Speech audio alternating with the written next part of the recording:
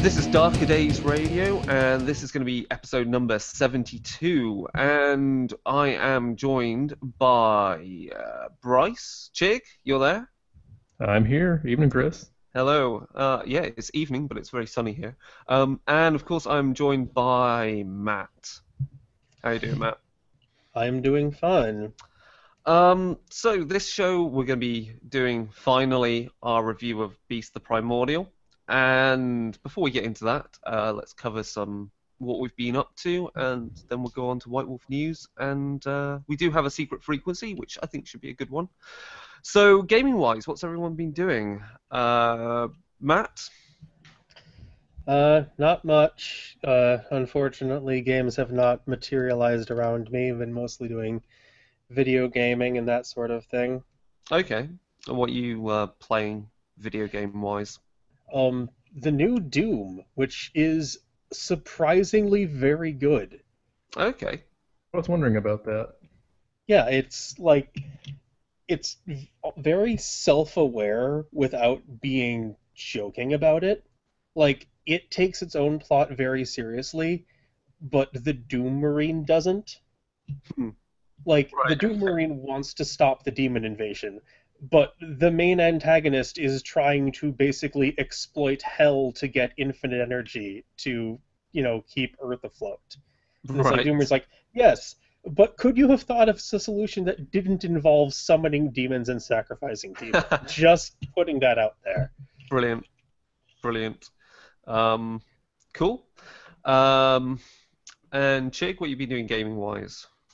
I have not been doing anything gaming-wise. I've been spending the past several months on the road for work, so I can't do much of anything. That's painful. For my part, what's happened? So the Journeyman League for War Machine Hordes finished at my local club, so I did pretty well in that, considering I didn't turn up to every single session.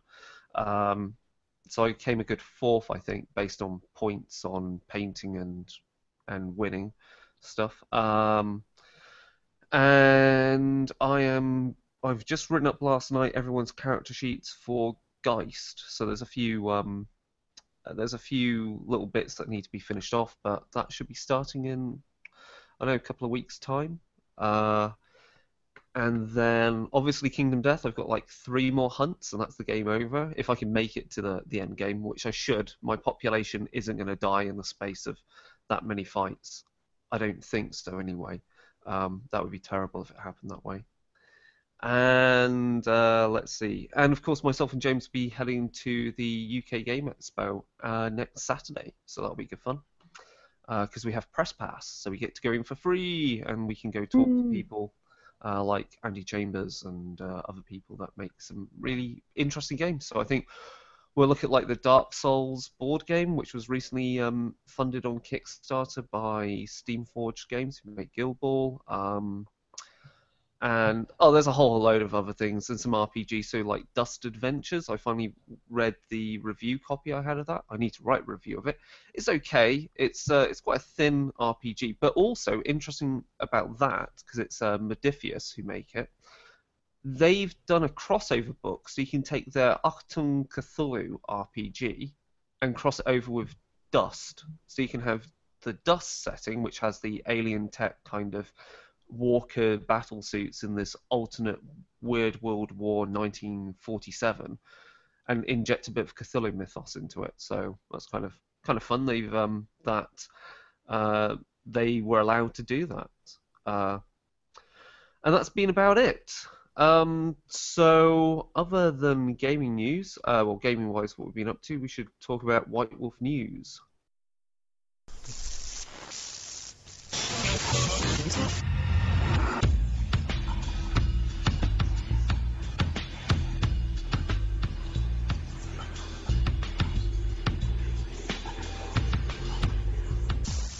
So, Mage the Awakening Second Edition is out. I've not read it yet. It's in pre-release PDF mode, so it's not yet on print on demand because obviously they're going to catch all the errata. Yeah, mostly the next big thing that I'll read and we can do a review of. Dark Eras is now on print on demand. The pack is out for Forsaken. Matt, have you had a look at the pack? No, I have not. Okay. So that should be fun to look at because that's apparently more about how the Forsaken make pacts, not just with their own kind and with their wolf-blooded kinfolk, but also how they create pacts with other supernatural entities within the World of Darkness, which I think should be a really good read. Well, to a certain point, when we get to talking about our review anyway. The Black Hand Guide to the Talmahera is out as well. Is that on POD? I can't remember, but I know it's out on PDF, so that's a release that's out.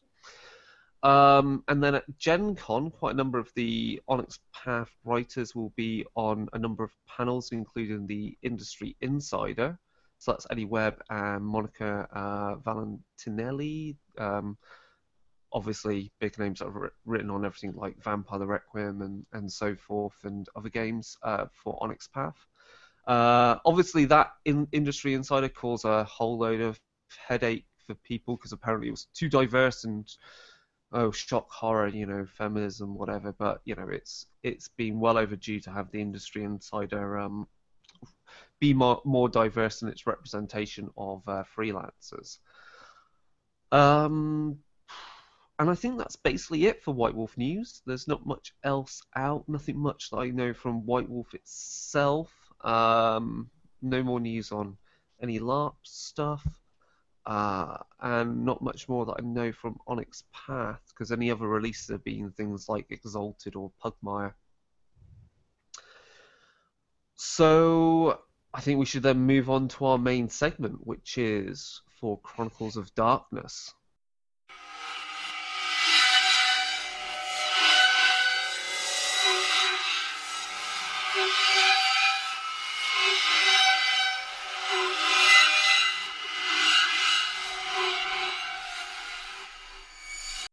So, as we mentioned, for our episode today, we are reviewing Beast the Primordial, which is the most recent game line for Chronicles of Darkness.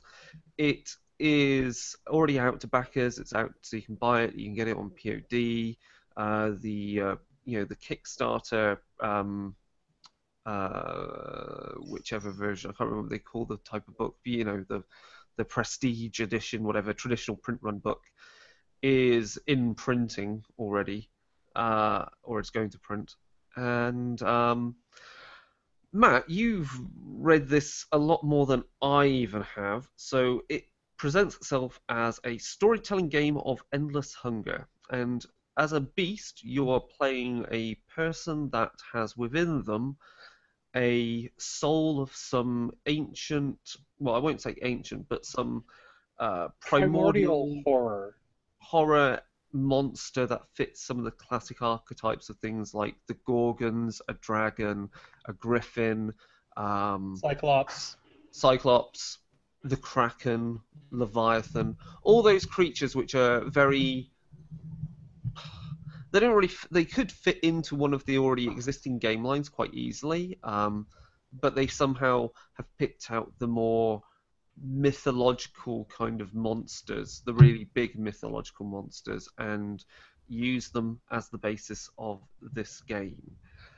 So, Matt, do you want to continue the introduction and give us the basic overview of what the game is meant to be about before we start going into the game in more detail?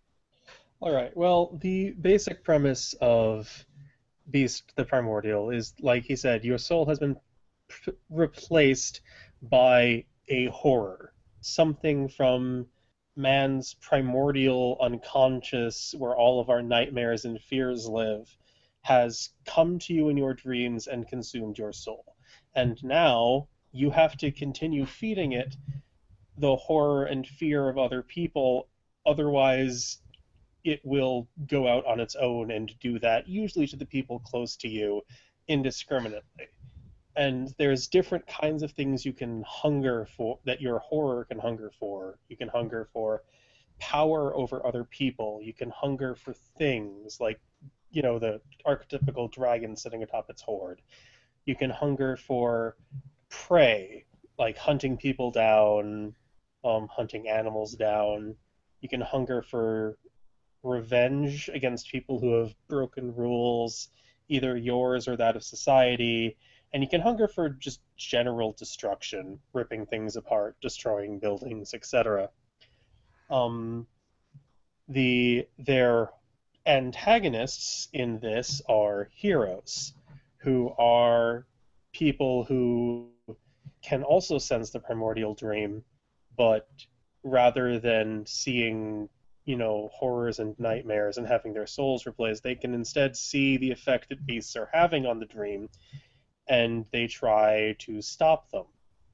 Which, on its own, just from that high-level perspective, that's not a bad game. The problem is that that's not where it stops.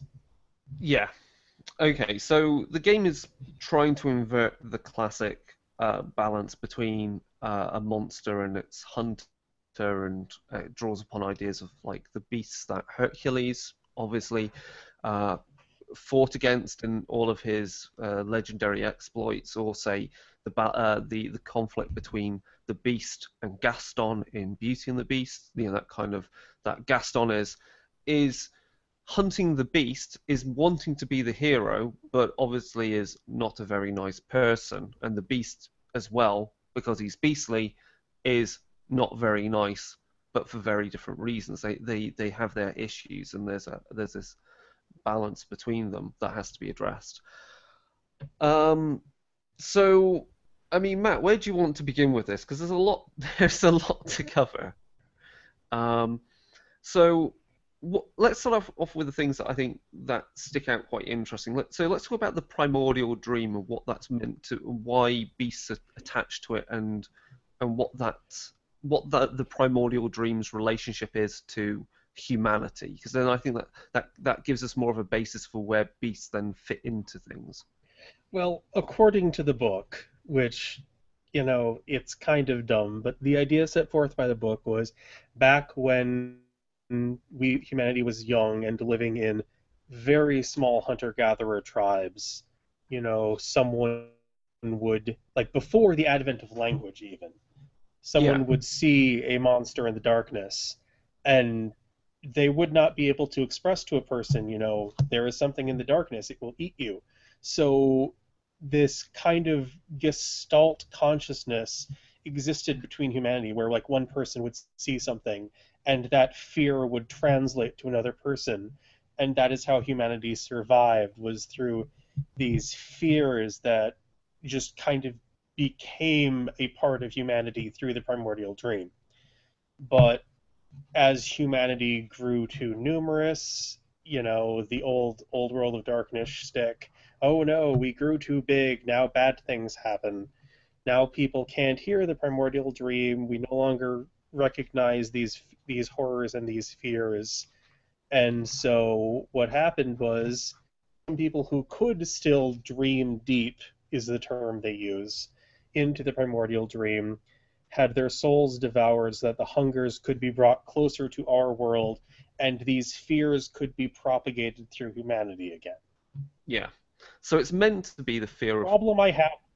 I was going to say, so it's meant to be... The primordial dream is meant to somehow exchange between the Gestalt, shared dream, which, I mean, that's kind of related to some of the things that's in Changeling and Mage, especially Mage. So they're sharing the idea of a conceptual idea of things that they should fear, and those could be other supernatural creatures as well, or even just normal creatures that they should obviously fear. So I guess if the natural fear of when these ancient hunter-gatherers, say, came into contact with a saber-toothed tiger or something, that fear of it in the primordial dream would eventually come together as some sort of conceptual fear that they then know as like the Chimera or some other, or the lion beast that Hercules fought against. Is that the basic? Would you say a good way of explaining that? Yes. Okay, good. And again, in and of itself, that's not a bad concept. How they actually go about teaching these lessons. And they do so by scaring the shit out of people. And in not very subtle ways, because the only real tool that beasts have at their disposal are fear and nightmares. Yeah. And that's not really going to be useful for getting about more subtle concepts like, how to do a pivot table in Excel, or how to do a programming language, or how to drive a car. Like, they could, do a nightmare about you getting in a car crash and be like, you need to learn to drive a car, otherwise you're going to, die horribly in a wreck. But all that does is like the motivation for them to go out and do something else. And beasts do that by terrorizing people. Like, they are fueled by people being horrified so much they lose integrity. Like, they're actively making people, less confident, more integrity isn't morality. Yeah. But low integrity people are usually less well put together, less sure of themselves, more likely to do bad things because they don't have that kind of conscious moral fiber going through them, that kind of thing. And so beasts are they're imparting these lessons, and they're making people worse. And they don't really need to impart the lessons anyway, because the book admits as much, that parents and schools now say, don't put your hand on the stove, don't approach wild animals, things like that. Like, those kinds of lessons aren't necessary in our society anymore, but beasts do it anyway because that's what they do. Yeah, I would say the example lessons in the book are all come across as very shallow and petty. Like, some are like trying to say something that to warn a person about toxic relationships, maybe within their own family or something like that.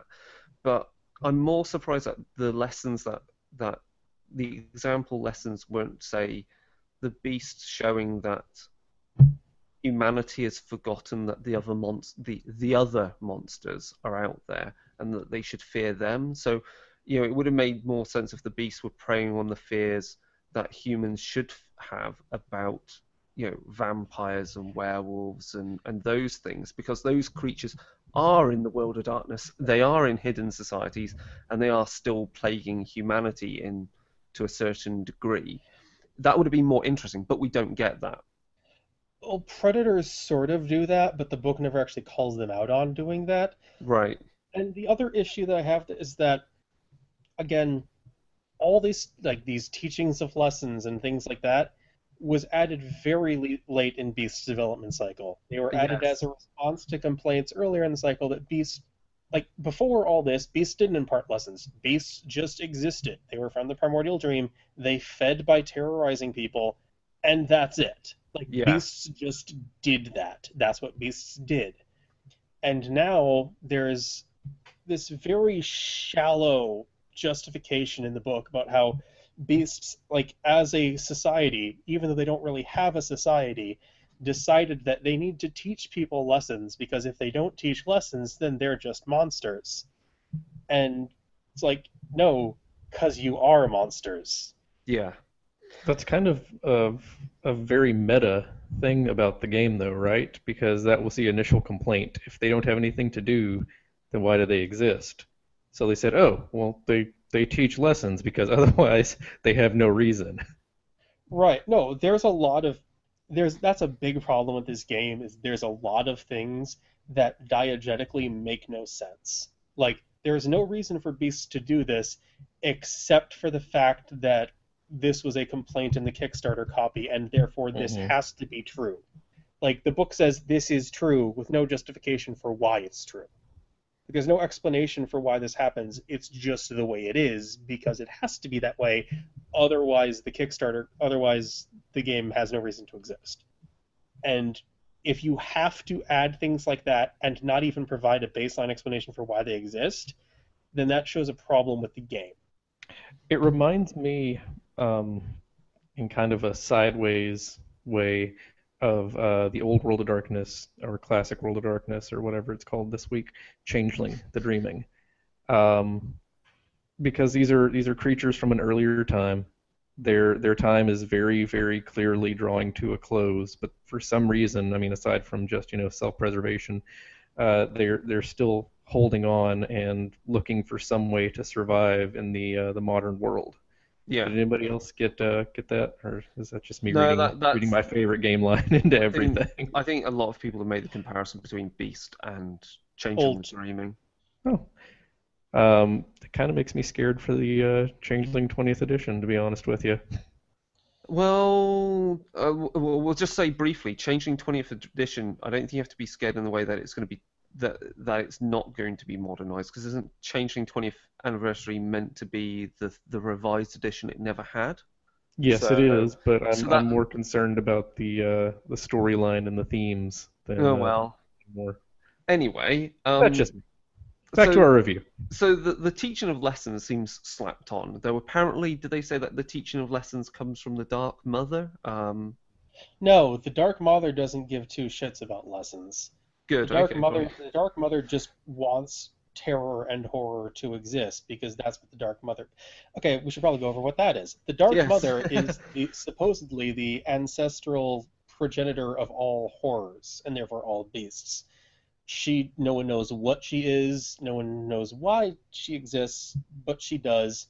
And sometimes she is the one who initiates a beast's devouring when their horror consumes their soul, supposedly. But the Dark Mother is just a thing that may or may not exist, probably exists, and is supposedly the progenitor of all horrors, all nightmares, and all supernatural creatures. So far, I would say that along with the lessons, it's all just a shared kind of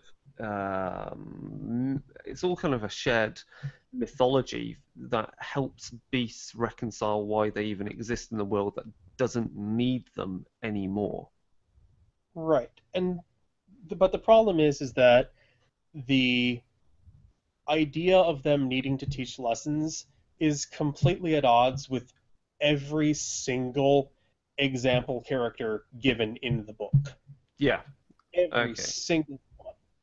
Like, I could just pick one at random and decide and just read it from you. Because, Bryce, you haven't read the book, right? I have not read the entirety of the book now. Okay, so let me I just did begin read reading it. Shall we get to the examples once we've gone through some of the other introductory bits? Because I think then a lot of the examples will be framed better, maybe. Sure. Okay, so let's talk about the horror. Okay, because we've talked about the horror is devours a person's soul. So the horror is this is this creature that exists in the primordial dream. It likes going into people's nightmares and terrorizing them and feeding on their fears that way. And that's about it. And the act of a horror eating someone's soul is known as the devouring, or at least it's known as the devouring now. It wasn't always known as that in the initial version. Okay, that's another thing. Okay, when the first Kickstarter drafts went out, beasts were not made, they were born. Like, you were born a beast, but you had like a placeholder human soul in you. Yeah. And at some point, your horror found your soul. It's your beast soul. It wasn't called a horror then. It was your soul. Had the homecoming, where it came, ate the soul that was in its place, and you became whole. The idea of an adolescent revenge fantasy having the part where you come to power known as the homecoming strikes me as kind of hilarious in hindsight, because the nerdy beast that was always picked on by the jocks never had a homecoming, but now they do. Yeah. So, we can continue on from that, because the devouring, as it's explained, as you said, now is a beast isn't born a beast, and they but they are still, as a human, they are still somewhat different because they have a connection to a greater or lesser degree to the primordial dream, in that they dream deep and they wake up with sweating from their nightmares, but they seem wiser for it, whatever that wisdom that's been imparted is. And they then either have a devouring that occurs just spontaneously, A or horror just ascends from the dream and consumes them because they dream deep and have attracted the attention. yeah, Or uh, another beast finds them, notices them, and devours their soul, and that causes a horror to spontaneously generate and take its place. yeah. And the thing that's kind of weird is that also later in the book, when it talks more about the devouring, it also says that for some of the beasts, this is like a homecoming. So while they got rid of the concept of the homecoming, they still sneak it back in. Right, and as you mentioned, only a specific kind of person can become a beast. And the book goes into great length that this specific kind of person is always picked on in high school, is always seen as different, and is always never quite fit in, just the same way that old beasts were doing that sort of thing. Yeah. So either you were bullied, you were abused, you had problems with your family because you didn't fit in with your mortal family, or you were neglected by society in some manner, or all manner of ways in which you feel you as a person were slighted. Whether you were slighted because you were, or because, I mean, is there not a danger that a beast could be slighted and they weren't? Do you think? I don't know Well, whether it even suggests that a beast could just be, well, could a person not have strong connections with other people because they're not a nice person, even though they're a beast, well, or no, will the be? thing is that it doesn't really even bother going into that kind of detail because that was the person you were before, and that person doesn't matter. It's Yeah, just that since you have this connection to the primordial dream, you have these really deep nightmares. They color your perceptions on things, and occasionally you have dreams about other people, and you think like, oh, Jilly's in an abusive relationship. I have to tell her that her boyfriend is a terrible person. She needs to break up with him, and that distances themselves from people. Like, why don't people understand that I'm trying to help them when I meddle in their lives? yeah. Hmm. Okay. So that's the devouring we've got into, and then the as we said, the horror exists in the primordial dream, and the primordial dream is, that means where the beast, where the horror is, it has a lair, and this lair is where is essentially the seat of the beast's soul in this other realm, and it's made up of a number of chambers, and as these chambers increase in number, they and as they increase in, that represents an increase in the beast's power. It represents their personality and experiences, and these chambers are also added by connecting to places in the real world where some supernatural terror occurred. Well, specifically, a place where a mortal human has lost a point of integrity. Yeah, That shock of a soul being destroyed is what creates chambers in the primordial dream. The fact that beasts use these moments to gain more power should tell you everything you need to know about them, yet hmm. somehow it doesn't. That's almost like a beast is. I mean, when it says those locations where integrity is lost and something horrible's happened, that's quite similar to what are they called in Werewolf the Forsaken? The places where there's negative psychological resonance that's caused in the spirit realm. Um, Blight? Blight is one, yeah, and things like that. I mean, essentially, a beast is also looking for places that are brimming with places that are brimming with spirits of terror and fear. But we'll get to that later Well, the about thing how. is that beasts don't really interact with spirits directly, No, unless they are like beast never acknowledges really that that sort of thing happens. It doesn't really care about it that much. It cares about dreams and astral forms a whole bunch, but doesn't really interact with spirits because beasts don't go into the umbra or the yeah. shadow or whatever. The Hissel, yeah. Okay, is there anything more to say about layers? Well, one thing that beasts can do is that layers have traits, like things that describe bits of the beast's preferred home, like the dark, and these are traits that can be added to scenes like tags. So they've got like the darkness trait, the darkness, cramped, um, rushing water, um, hot, literally on fire, things like that. Yeah. And beasts can use their ability to they can pull parts of their lair into the real world depending on like how closely it resembles. Like basically there is no reason why any beast should not have darkness as a lair trait because making someplace dark is super easy to do, and then you can tag that to bring your entire lair in. Yeah. Okay. So we've got beasts have these horrors that exist in them that are tied to the primordial dream, and that the lair is a measure of the horror's power. But also, beasts have a drive to feed on fear and terror, and that is the hunger. Now, there's again in the book it presents different things that beasts can hunger for, and this then colours the type of terrors and nightmares they create.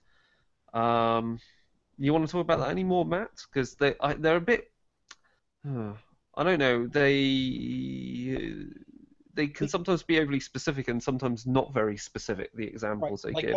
That's a problem that I noticed is that you think you didn't go over with horrors, that there are different kinds of horrors. Oh yeah, of course, Like, yes. there are the Anakim, which are giants, like things like the Cyclops or just anything huge, and they represent the fear of powerlessness, like the idea that you are not the strongest person, there is someone that is stronger than you. Then you have the Eshmaki, Yes. who are the fear of something in the darkness that you can't see. Like they Yes. tend to be things like the idea of there is a monster in the dark and I can't see it. Their types of horrors tend to be rather indistinct creatures or shadowy predators, wolves, those kinds of things. Yeah, night terrors, the classic, something sat on your chest. Yeah. Right. Okay. Then there's the Makara, which are nightmares Those are in the my favorites. deeps. Yeah, like drowning, things like that. But they're like the Krakens who live deep in the deep. They are Cilia. They are the whale from Sirens. Jonah and the Whale. Yeah. They're sirens, yeah. Okay. Then you have the Namtaru, which are the nightmares of revulsion. They're the swarm of bugs, they're Medusa, they're anything that is ugly and you don't like. Which, to say that ugliness is terrifying is kind of a moral judgment, and also not something you probably want to put into a game. But I would say, yeah, ugliness is a bit weird as a term there. I think it should definitely just be revulsion of things that are kind of like unnatural revulsion, or revulsion to do with like yeah, of the person that's made of maggots, or that weird sensation that people can have when they look at beehives, because all the hexens, there's that phobia of looking at that, right. and stuff like that. That would make more sense. Putting in ugly seems really like, oh, you're scared of ugly people. Where, Okay, just to be the devil's advocate here, because someone has to, I guess. No one In has the old to. world of darkness, Nosferatu have an appearance of zero. They are the ugly vampires. That is their Right, that is but- part of their shtick. and That's there's the a only thing reason they have why going for there's a them. reason why we don't have those Nosferatus in Nosferatu and Requiem as a default I'm anymore. just saying, they still make Vampire the Masquerade. Nosferatu are still the ugly maybe guys. they need to not make Vampire the Masquerade anymore. And Vampire the Masquerade still has still has Ravnos, which are the evil gypsy-stealing vampires. This And is Lord does. of the Apocalypse still has the Fianna, which are the drunken Irish vampires, and the magical Native American werewolves, now in 3 different flavors. I think Yes. they're all magical Native American werewolves, if you get right down to it. Anyways, the final. I'm just saying, there's historic precedent for this. of being edgelords, yeah. Anyway, yeah, go on, Matt. The final type of horror is the Ugalu, which are nightmares of exposure, both literal and figurative. Like the idea of being caught with your deepest, darkest secrets revealed, or dying out somewhere cold and alone without food or water. Mm. They are the flying creatures. They are dragons, large raptors, anything that would attack you from above, Yeah. being eclipsed by a large shadow and dying not seeing what happened to you. Those are the Ugalu. Yes. Now, the problem is that we get into the various hungers. And we have the tyrants, which have a hunger for power. Why aren't they just the Anakim? Like, Yes. that's the thing. Like, the hunger for power is basically just the Anakim, except anybody can have a hunger for power. Then you have the hunger for prey, the predators. Why aren't those the Eshmaki? You have Because sometimes a giant wants to eat some dude. Come on, right, man. I know, but the problem is that the hungers don't actually give you any kind of mechanical benefit or penalty. All the hungers do is color what kind of feeding you should do, but then you get into the feeding chapters, and that gets even more specific about what you're supposed to do, and it gets really kind of confusing and redundant Yeah. about what you're actually supposed to be doing with the characters in the game. So, as I said, so we've got tyrants, which are the hunger for power. And, Collectors, which are hunger for the horde. Yeah. Predators, which are the hunger for prey. Then you have nemesis, which are the yeah. hungers for punishment. And the ravagers, which are hunger for ruin and destruction. Yeah. And as you said, like when you read through these, there is in that section there is no mechanical benefit or anything. It's all flavor, and The hungers provide flavor, you say? yeah, it just and it gives you examples of the lessons that they prefer to teach. Well, no, like this is, well, yeah, like the lessons were added late and they're kind of really shallow. Yeah. Like, for example, the hunger for punishment is like, these lessons are self-evident. As these guys punish people for breaking laws, that should be a lesson in and of itself. And it's like, really? Okay. And like the predator lessons are, they teach mortality. Like, congratulations, game. I don't think people forget that they're going to die. Mm. It's a lesson that they really only need to learn that one time. Well, So, and I that's mean- another thing is that the game goes over is that there's a lot of beasts who it's like, oh, well, you accidentally killed someone. But if you leave their corpse somewhere public, someone will learn a lesson, and that's okay. Yeah. And Also, yeah, Ravager's hunger for ruin, life is chaos, death strikes at any moment. I think you only have to look at the modern world to know life is chaos. this is also where we have the example characters, though. Oh, right, yeah, okay. Go on then. All right, Bryce, just tell me if you think that this is a compelling character. Reynold is a health inspector for the city. Most of the time, he does his job without complaint, but sometimes Please tell he me he finds turns into a pile of maggot. Please, please, please. it doesn't even tell you that. Ah. But sometimes he finds the places where horrible things have happened and left stains. Then he finds those responsible and makes them clean up their mess. Human offenders are simple. Supernatural ones take a different kind of approach.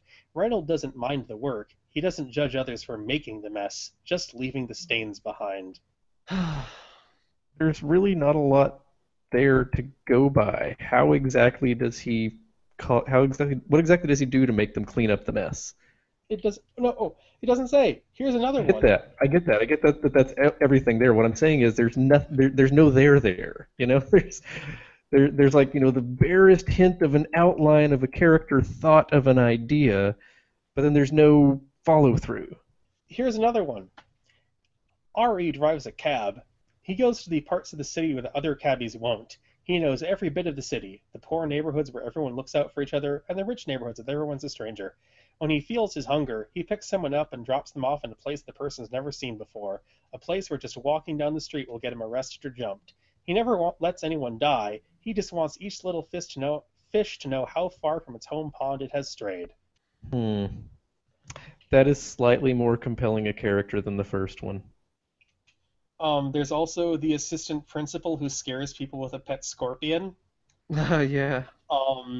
There's the guy who got his MBA and is trying to become get the top floor at his office. That's literally his entire motivation. Somehow he feeds from that.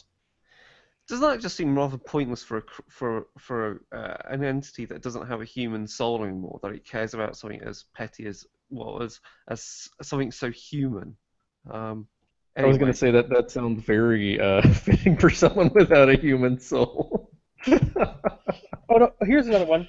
Most collectors hide their riches away from the world. Not Nigel. He takes, quote unquote, acquires, if anyone asks, heirlooms, antique clothing, and items of historical significance, and then he defiles them. He smears the hand-stitched clothing with blood and shit, and carves deep, uneven furrows in the furniture, then puts them all on display by the side of the road under a banner that reads "Sic Transit Gloria Mundi." Yeah, the collector is one that I really just cannot get my head around at all. So the way that you teach lessons is you hoard stuff, you take things, you hold on to it. You take things that other people want, and therefore teach them that they shouldn't want those things. It's the dumbest thing I've heard in a while, and there's a lot of dumb things here to go over, but that's a really dumb one. No, there's one of the ones that really, really pisses me off is this one right here. Patrick and Ahmed are a Makara collector and a Makara nemesis, respectively, who fell in love. Patrick placed his treasures at the bottom of Ahmed's lake, and Ahmed resolved to punish all those who would dare to steal his lover's hoard. People come to the lake almost every week looking to dive down and take the abandoned treasure. Of course, Patrick makes sure to spread the rumors about the treasure. That way people come looking, and his lover gets to punish them. So they're Why is it not just one dude? What? Why is it not just one dude? Why is it not just one person? Why is this a tag team? Because they're gay. Okay, I get that. I get that they're being inclusive there. I got that part. But the part is, how is that not just the job of one of the beasts? I hoard stuff, and if someone comes to take it away from me, I eat them. How is that not one dude's job? The thing that really annoys me about this is that they're punishing people for crimes that they would not normally do had they not been convinced to do them by the other person. Yeah, they're the FBI. I get it. But yeah, it's like that's the thing. Is like all of the example characters here are really petty, and they don't teach lessons because these were basically all written before they even thought of lessons, and few, if any of them, have had any editing whatsoever. This is back when beasts just killed people and made their lives miserable because they existed, and that was okay. Yeah. I think that's Do you think that would have been a better game? It would have at least been honest to itself. I think that's the point. Is like, that? Go on, man. Well, I've said it before, and I'll say it again now that we're recording. Is that if Beast owned up to itself, if Beasts owned up to their monstrosity and didn't care, it would have been a much better game. Like the idea of, I'm a monster, you don't have to like it, but I don't have to care that you don't like it, and I'm going to do what I'm going to do. And if someone tries to kill me, so what? I'll kill them. I'm not going to moralize about it because I don't have morals. But this game moralizes about it a whole bunch. Let's talk about heroes. I was about to say, would that not have invalidated the concept of heroes? Well, see, that's the problem with the game, is that in the original Kickstarter copy, heroes didn't start out the way they started out. The idea was that each and every hero had been touched by a beast in some way, either by a beast refusing to feed and their horror went out and created a hero for them to fight to force the beast to feed, or a beast did something really, really terrible to somebody and turned them into a hero when they survived. And the idea is that all heroes have low integrity. Like, they have to have an integrity of 3 or less.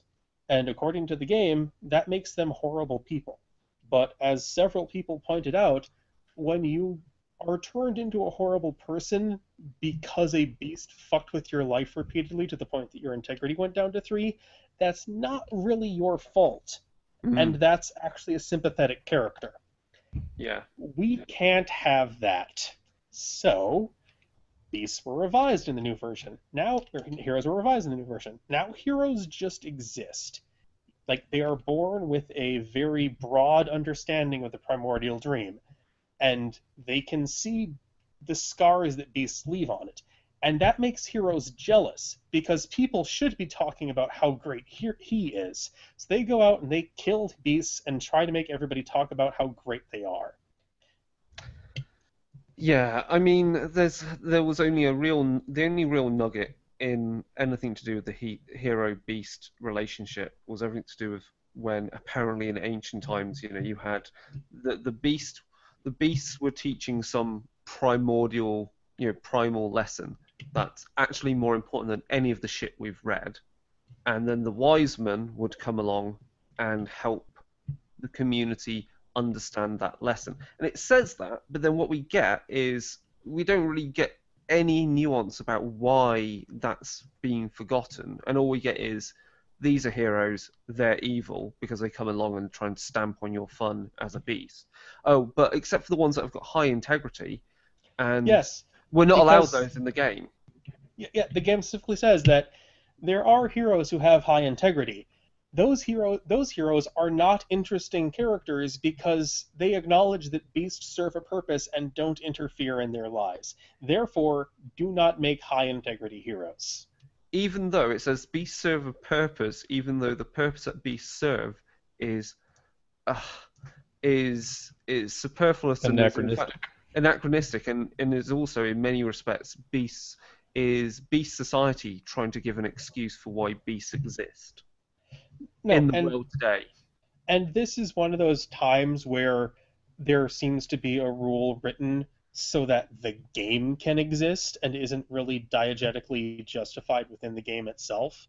Because you know how I said earlier that integrity can be lost for any reason? Yeah. This is what the book says. It is possible to lose integrity from exposure to the supernatural, but this by itself doesn't usually reduce the trait low enough to qualify a person for becoming a hero. Thematically, too, it's not appropriate for someone whose only crime was bearing witness to the supernatural to go out and become a violent narcissist. If such a character is going to go out and seek the supernatural, it should probably be in a different context than strapping on a sword and a gun.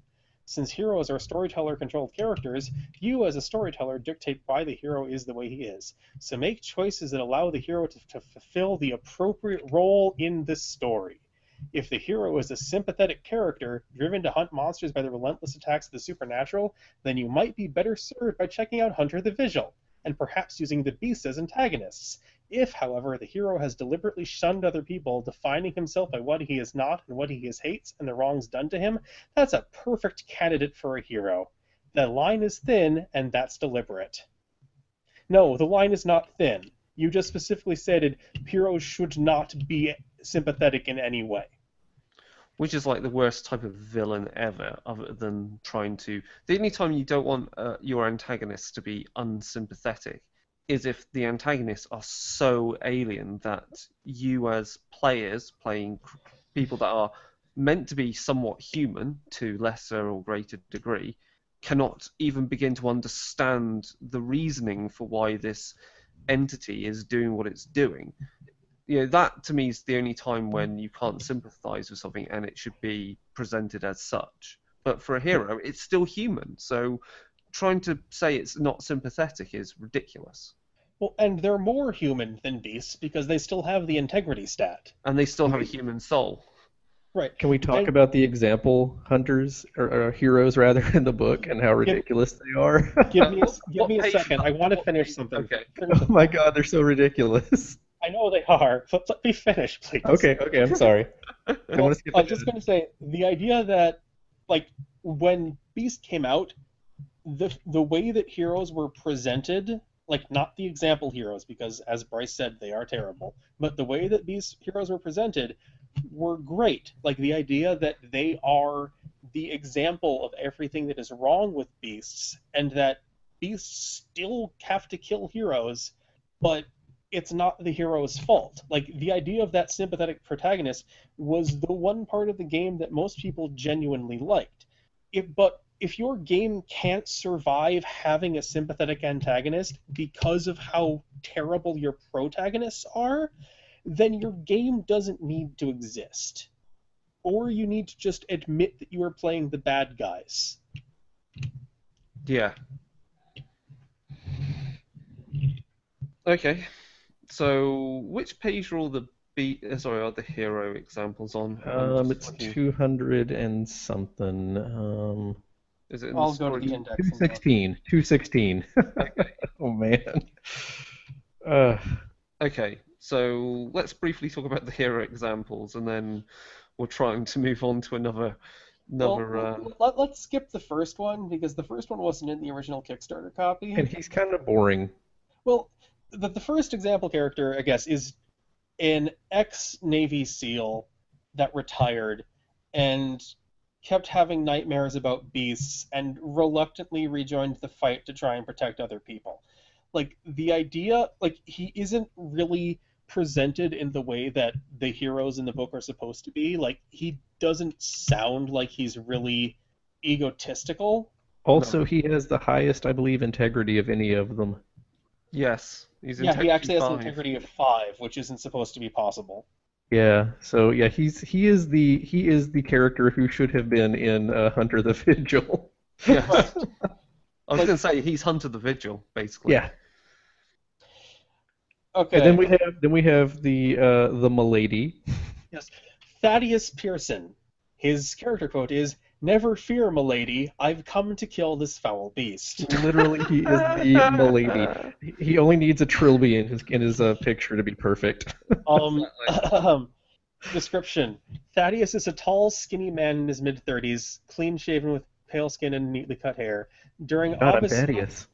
yeah, wearing office hours, he wears business casual polo shirts and slacks and is completely unremarkable. While out hunting monsters, he wears a poorly fitted trench coat and a black trilby hat. There it Yay. is. Thaddeus it's- considers himself a modern gentleman and speaks with an unnecessarily verbose vocabulary dotted with chivalric language he's mostly picked up from fantasy movies and novels. It's so much Men's garbage right wish fulfillment. And it gets even better because, where is it? Coming from a middle-class suburban home, he was told all through his childhood that he was special. When the real world failed to reinforce this, he retreated into whatever fiction he could find that said that bookish kids like him would eventually inherit the earth. Once it became clear to Thaddeus that he was destined to work a mediocre job for the rest of his life, the resentment started. He'd been promised so much more than this: vast riches, adoring fans, and a beautiful wife who would fawn over his genius. And then his soul was eaten by a primordial beast, and he No, he became a wasn't. collector. Oh wait, no, he's the bad guy. I'm sorry, my bad. Yeah, he's just a terrible person.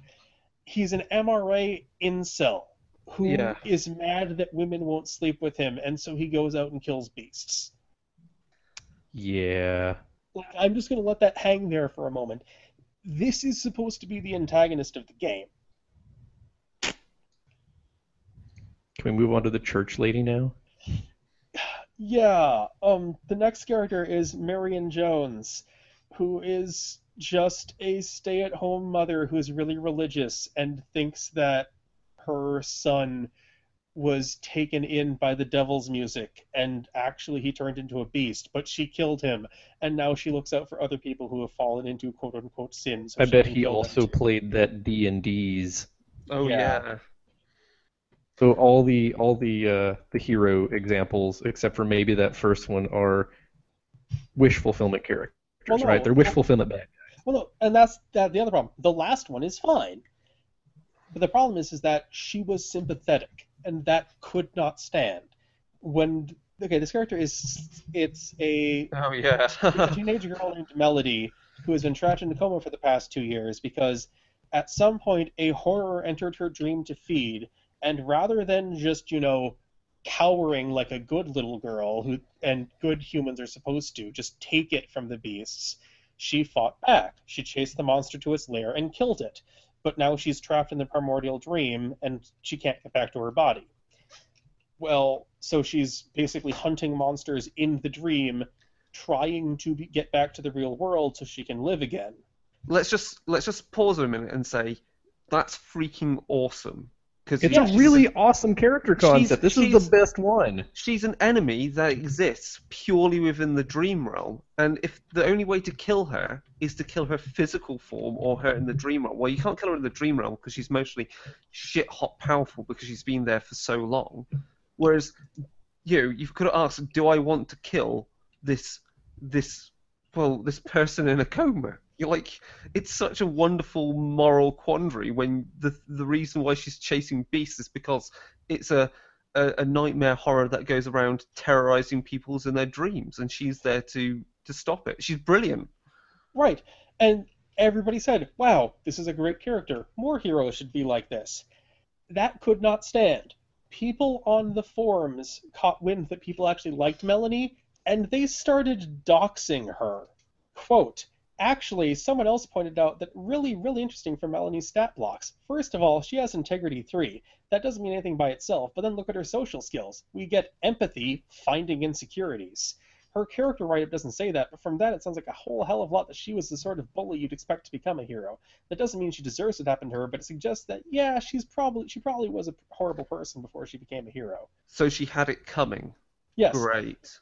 She also has the substitute specialty putting on a brave face, which shades the possibilities of her unrevealed history, including the finding insecurity specialty in Integrity 3. Also, all the beasts she killed had nothing to do with what happened to her. A good person wouldn't kill them.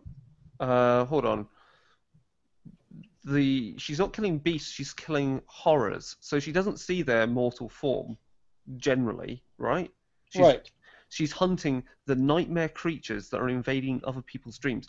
You ever think the reason she's got Integrity 3 is because her integrity is being eroded, her sanity is being eroded, because she's been cut off from her... Clearly that cannot be the case because it says earlier in the book that cannot be the case, Chris. Come on now. Come on.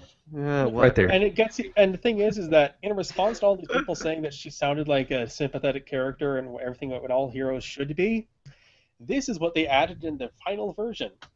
It's even possible that Melanie should, by rights, have become a beast, but is trapped and lost out of reach of her horror.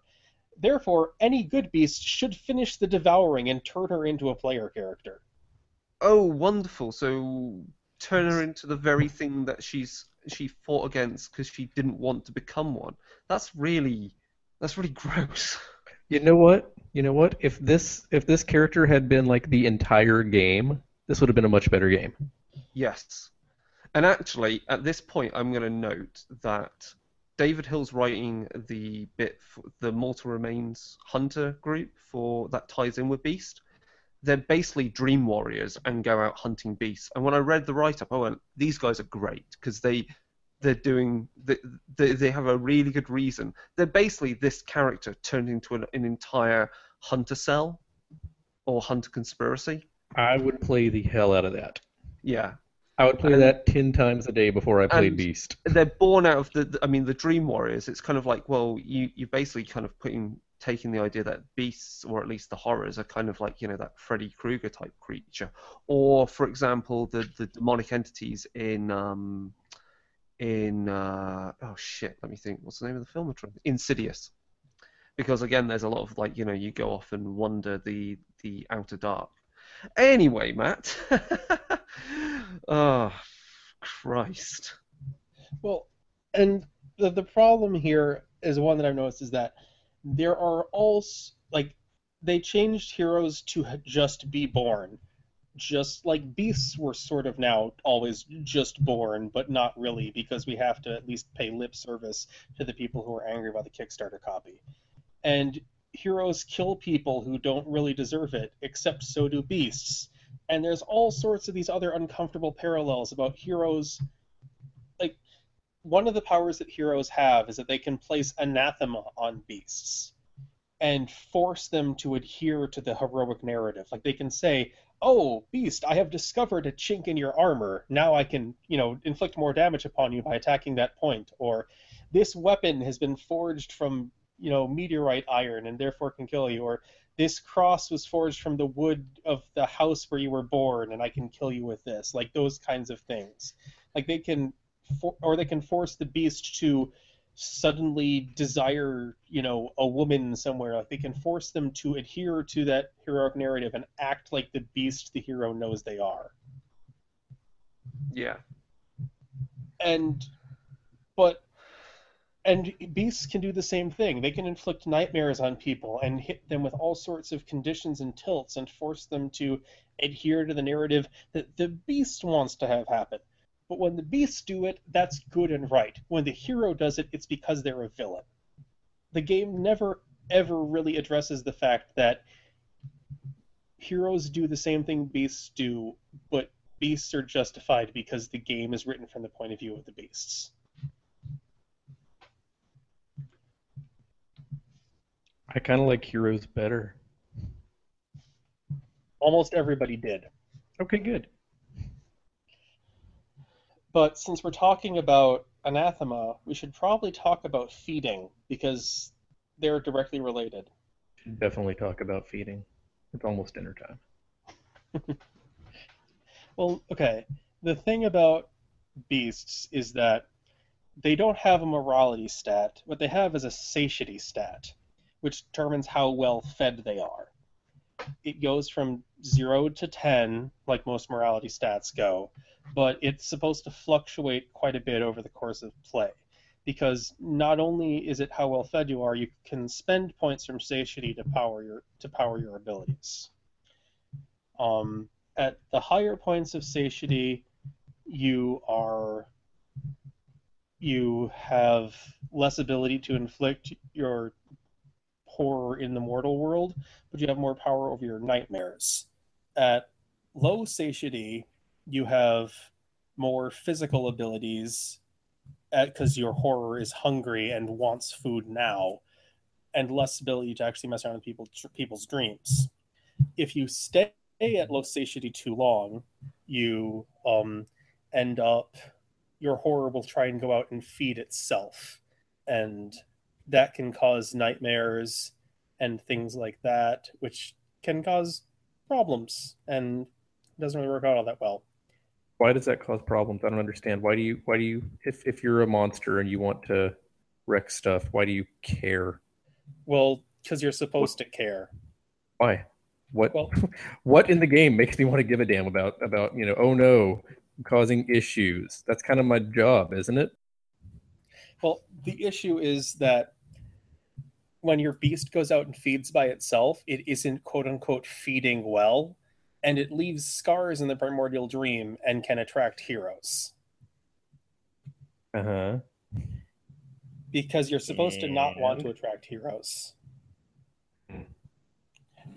But at middle satiety, nothing really happens. But if you're at the middle satiety, that's when heroes can inflict anathema on you. So sitting in the middle is a really bad idea. The problem is that the way the game is designed, you get a lot of experience points for going back and forth between the two extremes a whole hell of a bunch. Mm-hmm. Like, you get an experience point for each satiety. You get a beat for each satiety you spend going from 6 down to 4, and you get a beat for resolving the conditions and going to different levels of satiety.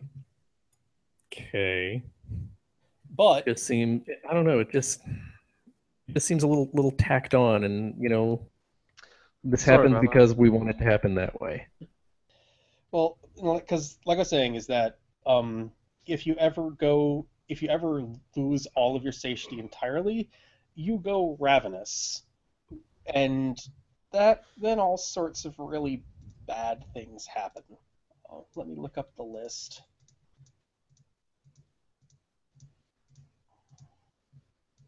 Here we go. You cannot spend willpower except in pursuit of satiety. When faced with a chance to regain satiety, you must comply. But easy, low satiety meals don't fulfill you. You do not gain willpower normally. You may only regain willpower by taking actions that would replenish satiety at a low level.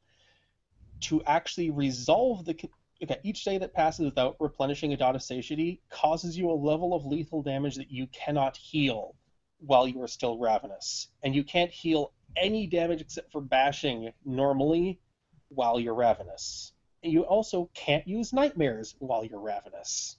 Okay, so if I'm a hoarding beast and I hunger for rare whatever, and I'm at 0 satiety, I can't spend willpower and I take physical damage every day. I don't get a rare like two-headed penny or whatever. Well, no, because the thing is that the way it's supposed to work is that you don't hunger for rare two-headed pennies. You hunger for like rare-ish coins. But when you're starving, you don't care. Your horror will take anything. You can just steal money. But the problem is to actually resolve the condition, you need to fulfill an action that has a satiety potential of 8 or more, which requires us to go look at how you actually feed.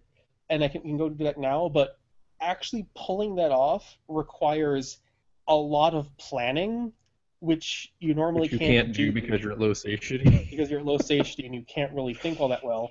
Or just straight up murdering someone. Because killing someone in pursuit of your satiety bumps up the potential by 4 points. Right. So if I'm the stereotypical dragon who collects gold, all I have to do is mug someone and beat them to death for their wristwatch. And hey, problem solved. Is that the story that I'm hearing here? I'd have to go look at the potential, but like you'd have to do some other stuff, like dragging them back to your lair and all sorts of other things. But yeah, like you have to do a whole that's my major problem with the idea of, oh no, don't worry, beasts are, okay people and whatnot. Because if you go down to low satiety, your horror is just going to go out and ruin someone's day for you because you aren't going to do it yourself. And if you actually get down to 0, you're probably going to have to kill someone to get out to survive. And there are some anathema that are resolved by going down to ravenous. Like you have to go down to ravenous and resolve it to clear the anathema condition. There are other ones that are resolved by going up to slumbering, which requires you to go up to 10 satiety. And the problem with that is you can't gain satiety unless the feeding potential of your meal would be higher than your current satiety. So if you're sitting at 8, you have to do something at level 9 or higher. And you roll the dice of your feeding potential to determine how many points you get. So if you are above 4, you probably shouldn't be feeding, because you're probably going to go up too high and go into slumbering. But I thought slumber was only at 10. It is. So that means that you have at least 5 between your 4 feeding. So you get level 5, level 6, level 7, level 8, unless you can jump multiple levels at a time. You can, but if you're at 4 or 5, you're probably safe. But if you're at 7, you would need to roll 8 dice. And you're probably going to get more than 3 successes. If you can manage to get an exceptional success, you can choose to only go up to 9, like if you would go higher. But if you don't, you take as many successes as you get. So at 6, you shouldn't be feeding. But that has the problem in its own right. If you're in that middle ground, that makes you open to heroes, right? So right. Yeah. So right. So basically what you should do is spend down to 3 and then feed up higher. Right. Or just use the rules for family dinner and bypass the feeding system entirely, because family dinner is stupid. Okay. Is that where we start to get... Are we now onto the point where we have to talk about how Beast interacts with other supernaturals? Well, I guess I should I finish think up I think talking we're to the about point where we slumbering. get to talk about that. Anyway, carry on, Matt. You're going to finish off something else. Yeah, slumbering. Oh yeah. Like in a Okay. slumbering condition, um, your beast powers turn off. You turn into a normal human. You stop needing to spend satiety just on a daily basis, and you are normal. The only way to get your powers back is to get a point of bashing or lethal in one of your last three health boxes, or collapse a chamber in your lair. Hmm. But it's like to actually get up to gorge, to get up to slumbering without being able to use family dinner, you need to do something freaking terrible to somebody. Like I do not see how a beast could ever think of themselves as a good person, considering the rules for feeding. Yeah. But they're not people, so it doesn't matter. Right, but then why would someone want to play these characters?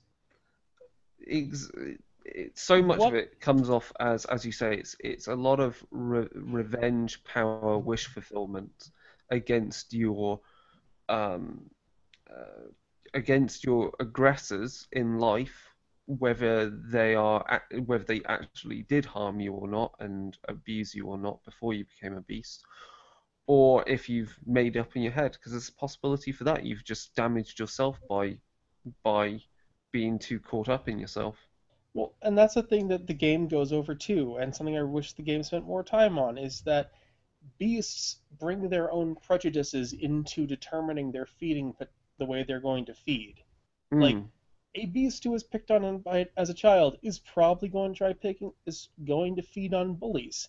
They're going to perpetuate the cycle because that's how people work. Like beasts are human even though they're not. Like they determine what they want to do based on their own experiences. It's just now they don't have a moral compass. yeah, and of course they're allowed to do it because they're teaching a lesson, apparently.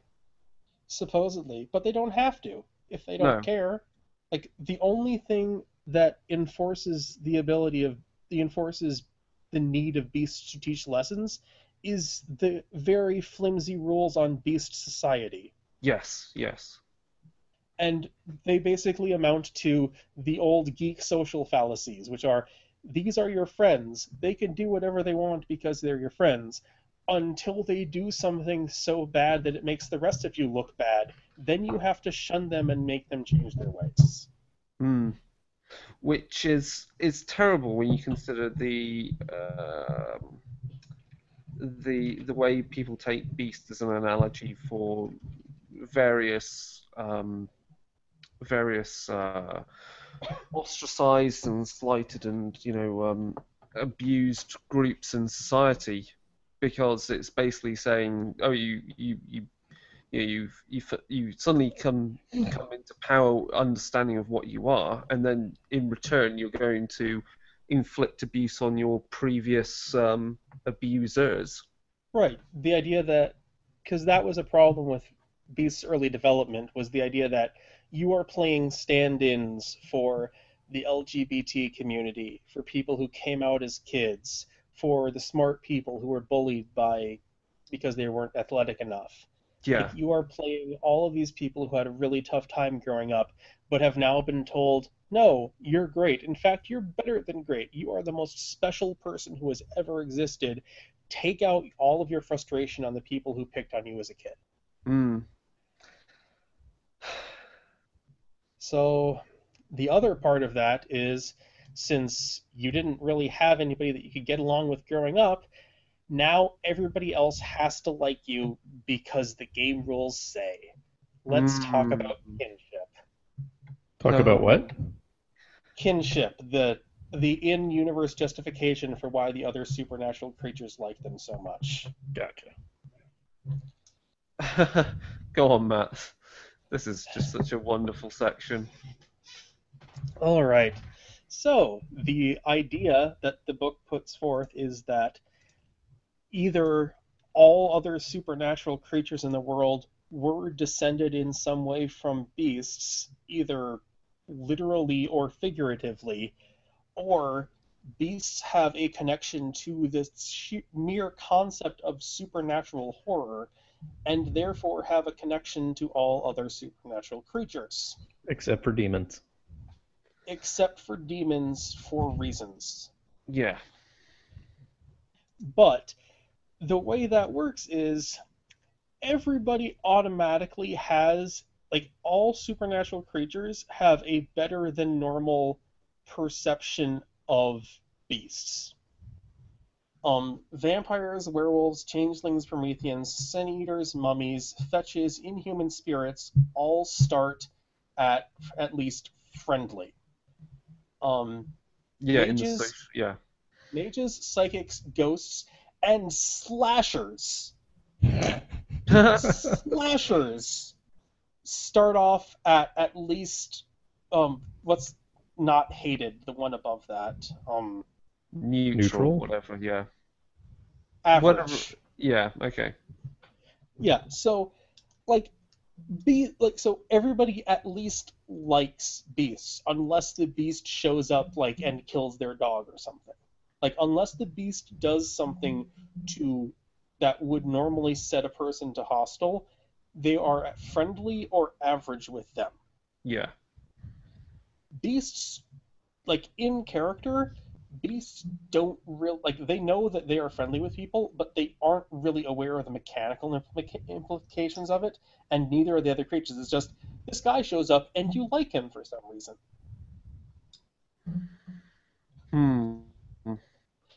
And since beasts are connected to them on some kind of weird paranormal level, beasts can feed when they feed through a thing called family This is dinner. my favorite thing that I've read in the game. If a beast accompanies a vampire out on a feeding run... No. Oh, no. If a beast is watching as a vampire hunts or feeds or whatever, that's all it takes. Yeah, you can just stand in the background and watch. Mm-hmm. The vampire doesn't even need to be aware of it.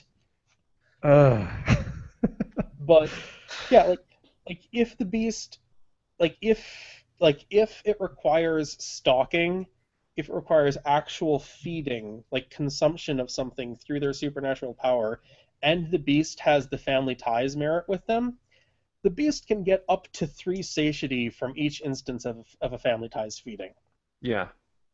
And they don't have to roll for it, it just happens, and they never have to go up to 10 unless they don't want to.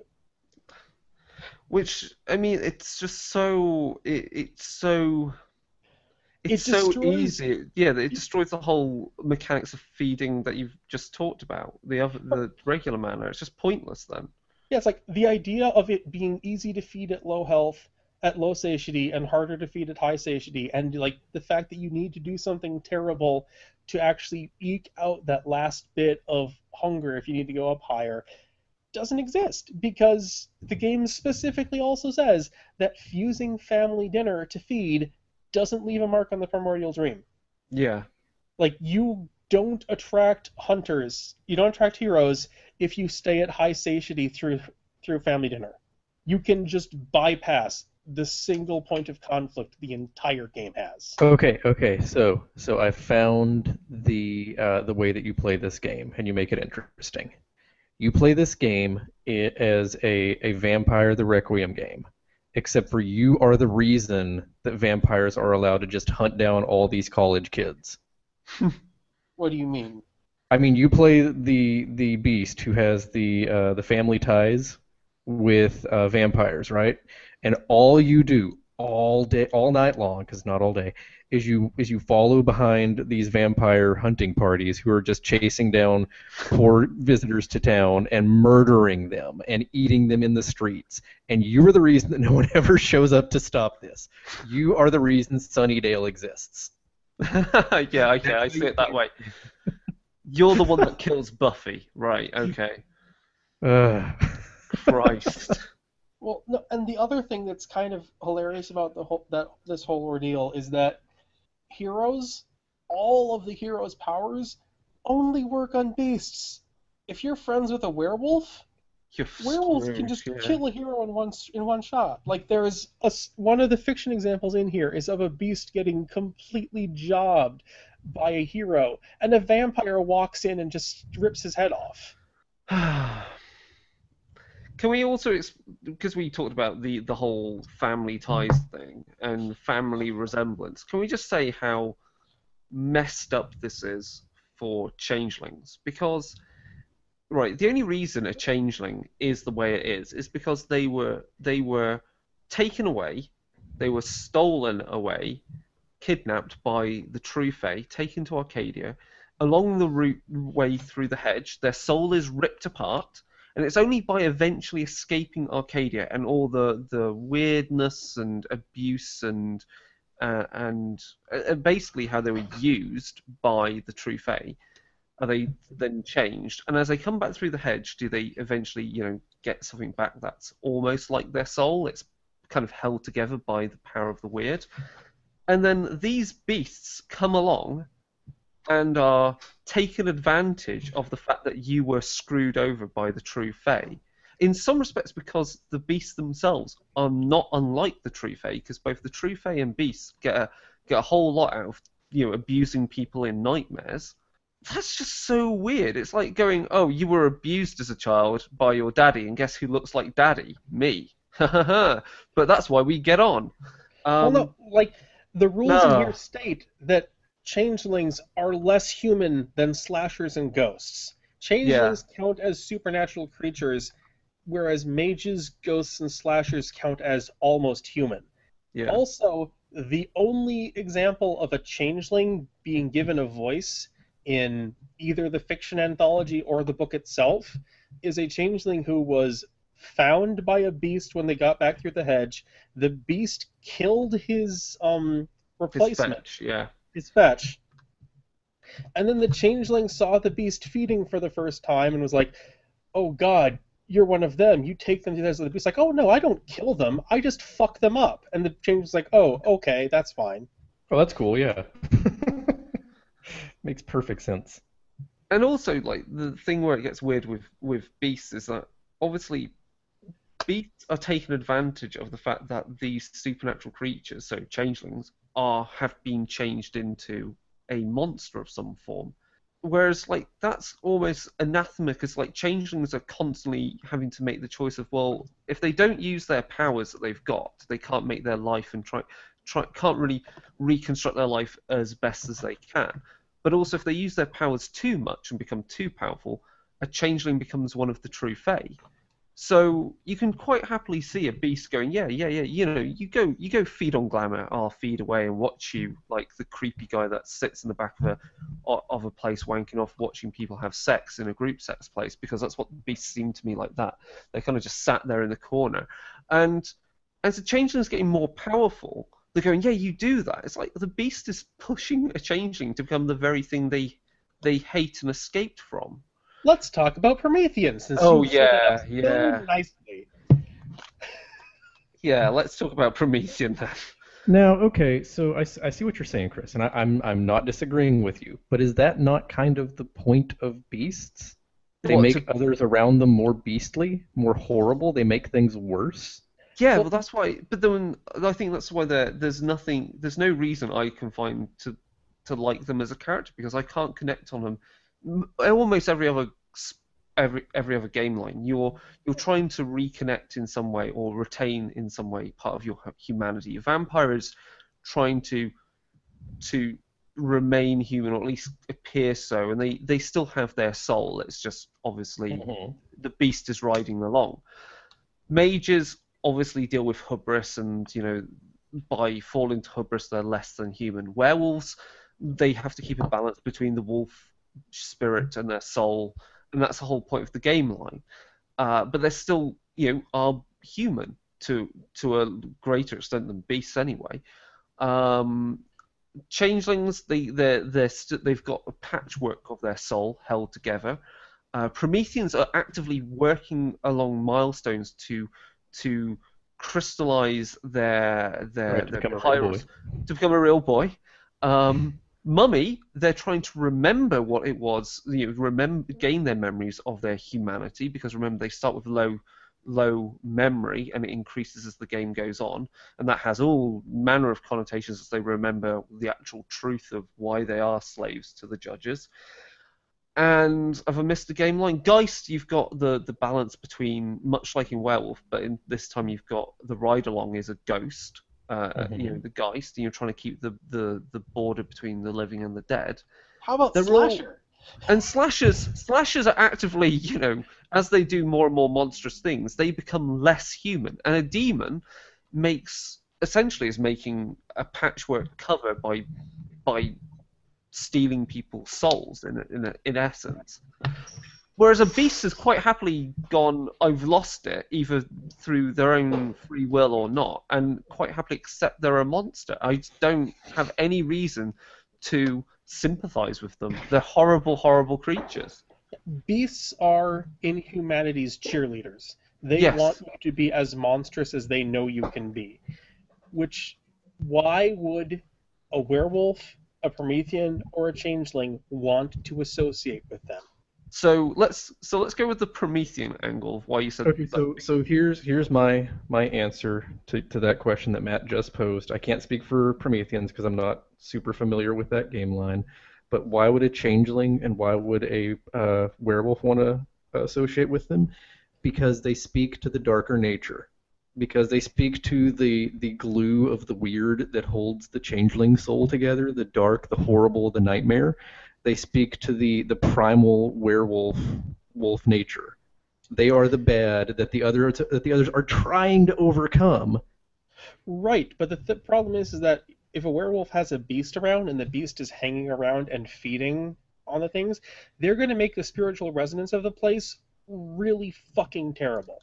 There's going to be fear spirits all over the place. There's going to be predation spirits. The neighborhood is going to become a worse place because the beast is there, and the werewolf will be able to see it. But it gives the werewolf something to do. Don't werewolves get societal honor or whatever it is in this version for beating up the bad guys, the Bane spirits and the monsters? Yes, which is why they would get lots of honor for killing they're the playing beast. Gauntlet with the beasts. The beasts are the little spawn points in Gauntlet where all the little monsters come out, and all they gotta do is get the little monsters, and they get all this experience. Stop feeding! Get out of your lane! Exactly. Okay, so let's talk about Promethean. And to wit, the Beast fiction anthology, The Primordial Feast, actually has a story where beasts interact with Promethean. Spoiler alert, it ends badly for the Prometheans. Yes, go on then. This is great. Alright, so the beast in question is an Ashmaki nemesis who hates it when people lie.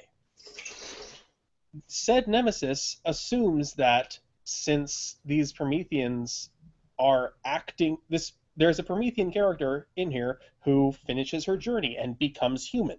And the other Prometheans are like, well, at the one hand, she was our friend and now she's human and we want to be a part of her life. But on the other hand, we can't be a part of her life because she has no idea who we are and we might ruin whatever good thing she's got going. Yeah. The beast says, oh, no, she's not human, she's a monster. I hate the fact that she's lying, and my horror wants to feed on her. So the beast goes into her nightmares. Like, first of all, the beast intentionally starves herself so her horror will go out and feed on its own. So she has a bit of plausible deniability that she isn't actively doing. Yeah. That's fucked up. Oh, yeah, no, I'm just not feeding so much today. And it's like, yeah, but she's having horrible nightmares. Like, well, it's not my fault.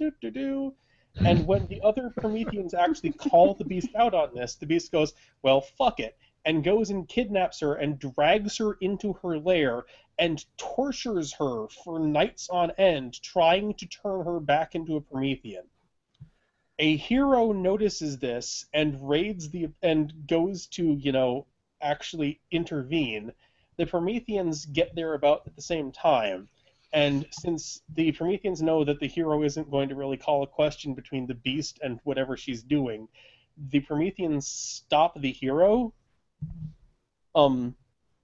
Well, look, one of the Prometheans stays behind to stop the hero, while the other one goes on to try and find her friend.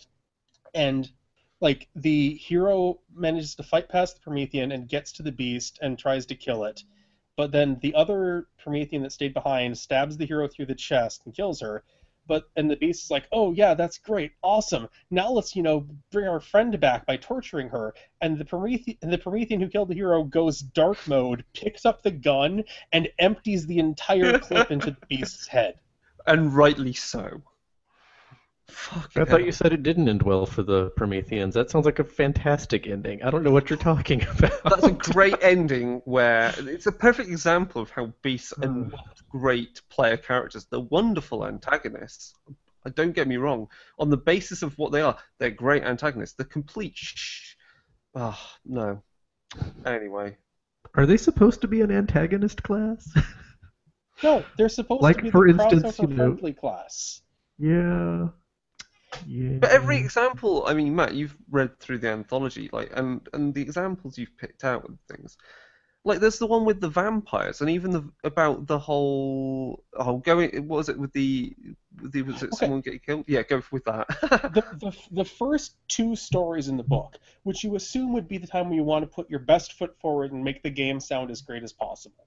The first one is a beast gaslighting her abusive mother, dragging her into the primordial dream, killing her, and then setting up her mother's new boyfriend to take the fall. And the only reason she feels bad about it is because her father disapproves. It's like, "Dad, but she was mean to you too. Why aren't you happy that I murdered her?" It's like, "I don't want to talk to you anymore." The second story is a beast killing another beast because he's the abusive father of one of his music students, and he's just been indiscriminately murdering people across the United States, and he needs to be taught the proper way to feed and how to teach people. It's not a bad thing that he's been murdering people, it's that he's been indiscriminately murdering people and making his daughter feel afraid. Therefore he has to die. Like, the only reason the beast intervenes is because he is friends with the guy's daughter. And there's a couple of different stories. Some are much better written than others. There's a really good one about we haven't even talked about inheritances yet. Yeah. There's that one though with the vampire where is it not a bit of flavor text in the book, or is it actually in the anthology where one vampire, the beast kills the other beast's sister? And the vampire's left looking on, going like, "Why aren't you?" Oh, that's in the book. That's the example of the vampire character. Is that the vampire is like friends with this entire beast? I can't remember what they're called. Brood, and like one of the beasts, like while he's feeding, kills another beast's sister, and the vampire's like, "Well, I expected them to have a really big blow up because they were lovers, but now they don't like each other anymore." And then he killed her sister, so I was expecting some kind of big fight. But no, she's totally okay with it. What the fuck is wrong with these people? Yeah. Like, a vampire is saying, "What the fuck is wrong with you? You screwed up at some point." So wait. Maybe now I get it. Maybe these are the Chronicle of Darkness version of Dexter or Hannibal. I understand we already have Slasher. I get put that. Forth as an example is that they were Dexter. Like, they're the kind of people who do terrible things. Like, you could make Dexter as a great beast, someone who does horrible things to horrible people because he knows he's a horrible person, but wants to make the world a better place. But that would require Beast to acknowledge that they are horrible people. And also, Dexter never made Dokes into the bad guy, whereas if Dexter was a beast, Dokes would be like raping people repeatedly left and right and doing horrible things because he has to be the bad guy. You've clearly not read the books. I have not read the books. I've only seen the TV show.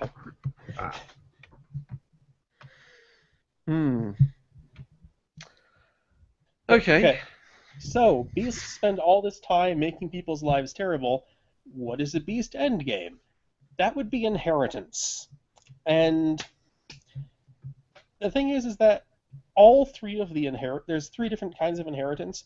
All of them result in something horribly monstrous and inhuman. And it's like, this is the only goal for Beast to pursue. So even if a Beast is being a nice person, like if a Beast wants to be a genuinely good person and try to limit their impact on humanity, they are forever prohibited from actually attaining Beast's endgame. Well, if their end game is to be horrible to humanity and they're not being horrible to humanity, that kind of makes sense, right? Right, but the game also goes on at length about how beasts are net good for humanity and they do good things for them. But, like, it's a horrible game. I mean, there is so much that is wrong about this game that has been wrong since the beginning. It has been there since its inception. Everybody pointed out that it was a horrible idea, and they gently whitewashed it with some good things over the top. If you look at it from a distance, it seems okay, but when you look closely, you can still see all the blood underneath it because it was a really thin coat of white paint, and everybody who knows what was wrong with it in the first place can just look and see and feel justified that it's still there. Because the way inheritance works is the ultimate end goal is known as the merger, or not the merger, the incarnation, where you become something greater than what you are. How do you do this, you ask? One of the ways, and the preferred way, is to utterly destroy a hero. You don't have to kill them, but you have to defeat them, and they cannot even touch you. You have to take them apart bit by bit, show them that they were wrong to ever oppose you in the first place, and that you are great and awesome. By doing so, you and your horror fuse together into one gestalt whole that is basically a plot device in flesh form. But if you don't want to actually go through all that trouble, there are two lesser inheritances that you can achieve. There's one known as the merger, where you pull your horror into your own body and exist as a soulless monster in the real world. Like, you become... Like, the example character is a guy who basically was just pissed off at his life and decided he didn't want to be human anymore. So he basically he destroyed his lair, took his soul into himself, and became a predator in the real world because killing people was easier. Or you can undergo the retreat, which is also the only one that can happen by accident. If you die while your soul is slumbering, it just fucks off into the primordial dream. It's like, well, whatever, I'm done. That kind of sounds like the best possible ending for the game to me. Am I wrong? Well, supposedly, now that your horror no longer has a human consciousness, it's free to do whatever the hell it wants. But at least it's being honest to itself and not having this, but it's just my horror doing the horrible things. I'm not doing it. Right. Well, that's the thing is, like, in two cases, you become an NPC because you no longer have any sort of human consciousness, and the other one, you basically become one of the most powerful creatures in existence. But which then it's like also makes you an NPC. But the thing is that you become a myth, and if someone can change your myth, you stop being an incarnate until you reclaim your myth. It doesn't actually describe how you do either of those things, but it says that it can happen. Changing your myth, that sounds a bit like either a mage or a changeling screwing around with fate. Yeah.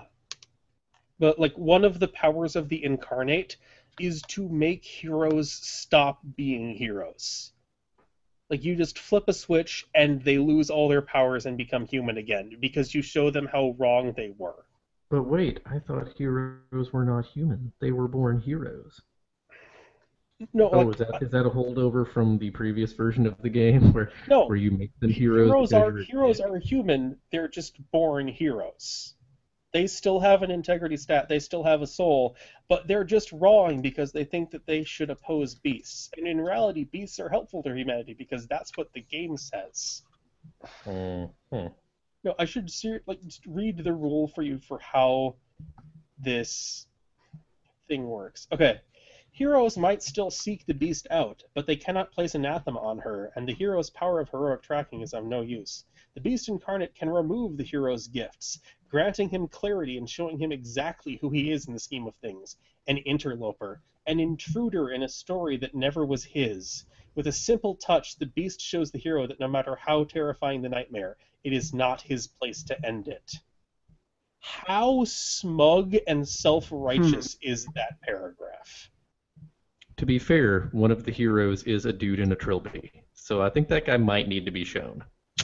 Yes, but that's a blanket statement against all beasts. Yeah. And because the game says that all heroes are terrible people, I guess that's okay, but it's a self-perpetuating cycle that pisses me off. Heroes are wrong because heroes have to be wrong, because otherwise the game would make no sense. Because otherwise we're the bad guys. Right. Like, there's no reason for heroes to exist because you can avoid messing around with them. Like, even if you're, like, the nicest beast in the world, if a beast nearby is a terrible person, they can attract a hero, and that hero can find you. Like, because they're NPCs, they're plot devices. The storyteller will use a hero as they see fit. Why even bother trying to be a nice person? Like, there is so much about this game that makes no goddamn sense. Like, the only motivation to teach lessons and to be a nice person is because the game says that it should be a motivation. There is nothing mechanical that actually interacts with that in any way, since you no longer can create heroes by feeding badly. Heroes just exist. They are literally NPCs that should not be sympathetic, because if they are, the game breaks down.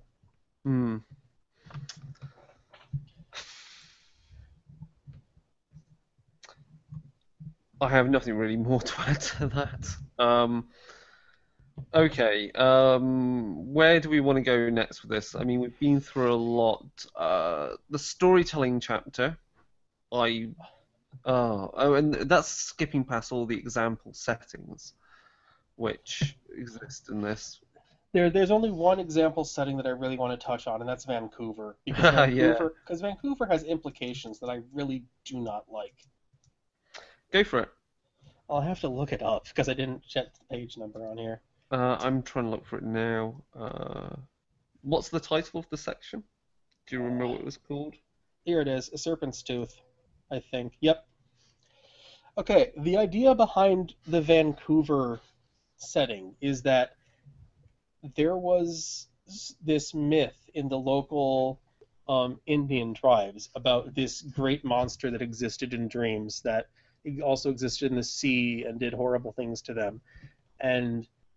But the local Namtaru had no real ties to it in any way. So the local not Ugalu, the Makara?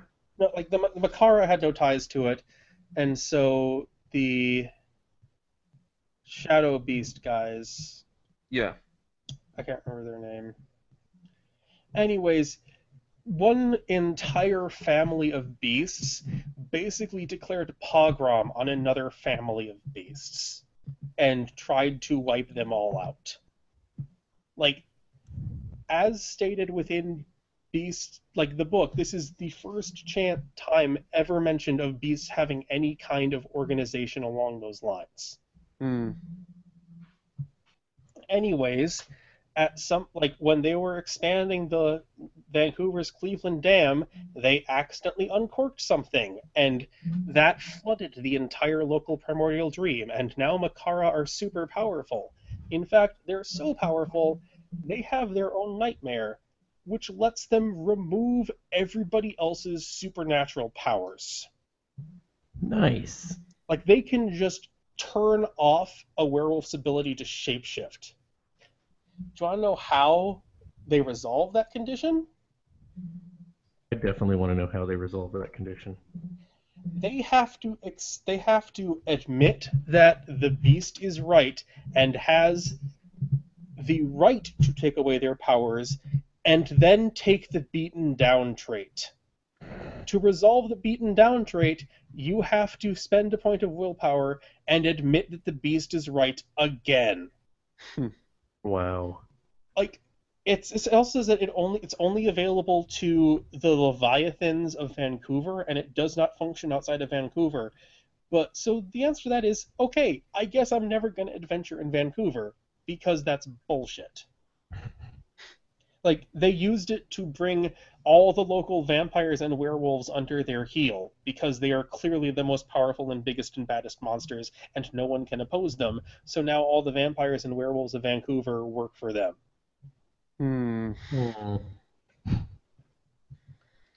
So why would you not just leave town? You would. I mean, I would. Yeah. Say, oh, you guys are right. Let me pick up my teeth. I'm going to head on out. Yeah. Yeah, the storytelling chapter isn't very good. No. I saw nothing really about concepts for Chronicles. It was more there was a bit of how you structure stories, wasn't there? But otherwise, Like, the one thing that they were extremely, extremely insistent on is that you don't set it up like a Campbellian epic. Beasts shouldn't actively oppose heroes. Heroes should just be a thing that happens, and you kill them, and then get on with the regular plot. Yeah. Like, you can't do that. You can't have your entire book be set up as an inversion of the Campbellian epic and then ignore it entirely. Another example they have in here is that you should eschew common structures. You know what you should emulate? Rashomon. You should have a 4-act structure, and in the third act, you should have your player characters play vampires. Don't tell them how it's supposed to be related to the beast, just tell them that it is. And then in Act 4, show that they are connected. It doesn't say how you should do that, or even what kind of example plot you should use, just that they should be related. Like, you can't do that. You have to give an example. You can't just say, introduce all of these plot threads, then resolve them at the end. Well, they gave an example. Watch Rashomon. It's probably a better use of your time. Yeah.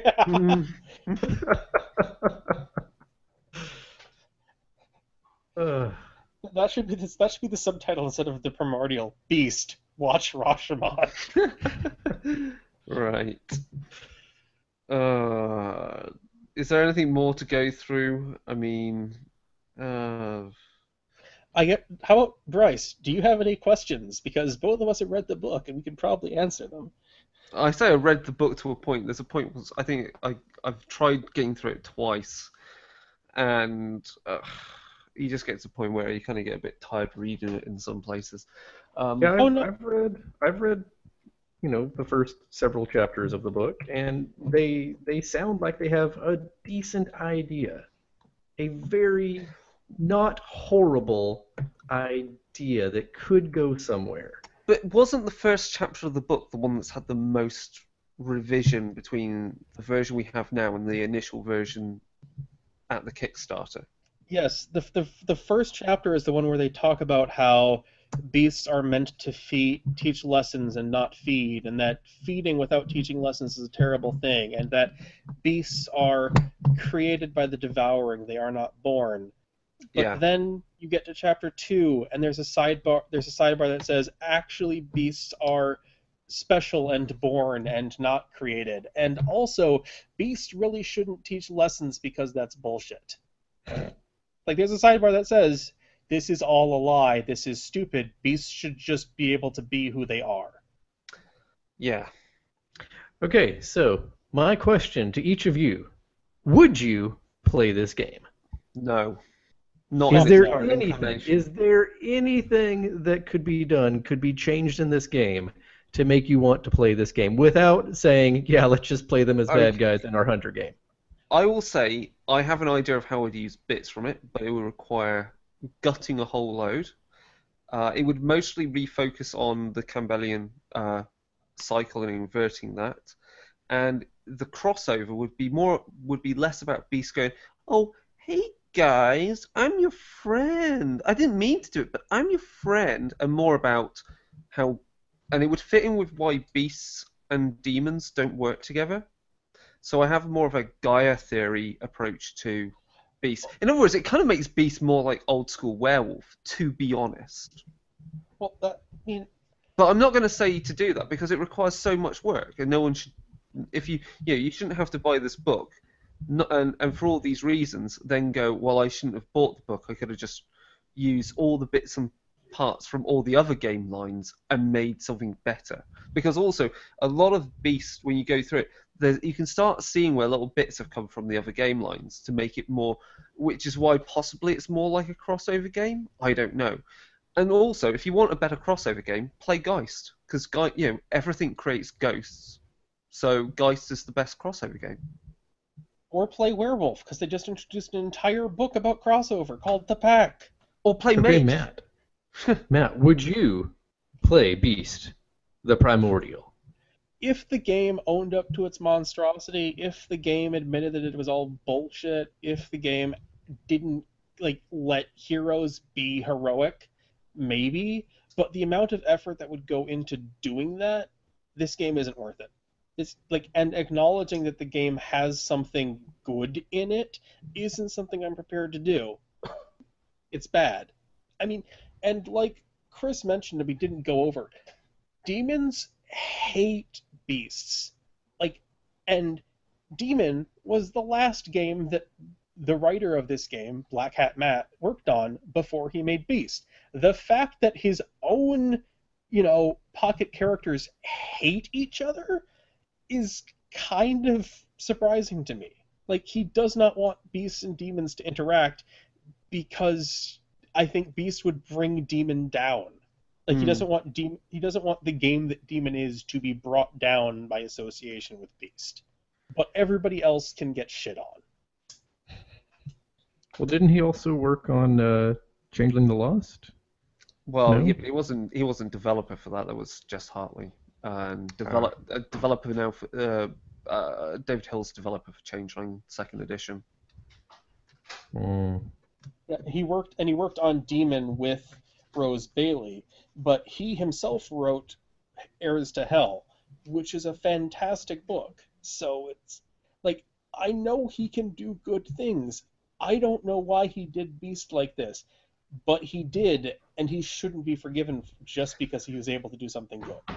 Yeah, because I think the problem with Beast is there's a lot of problematic connotations in there when you get into the whole thing about how it relates to abuse and neglect and bullying, and how beasts and the perpetuation of that, and how that's a good game to play, and how people deserve what happens to them. I think, isn't there some sort of example, Matt, of where a beast about the hunger for prey is chasing down someone and making them learn they've got to run faster, but if you catch them, if the fat kid can't run away quick enough, well, he had it coming, is really messed up.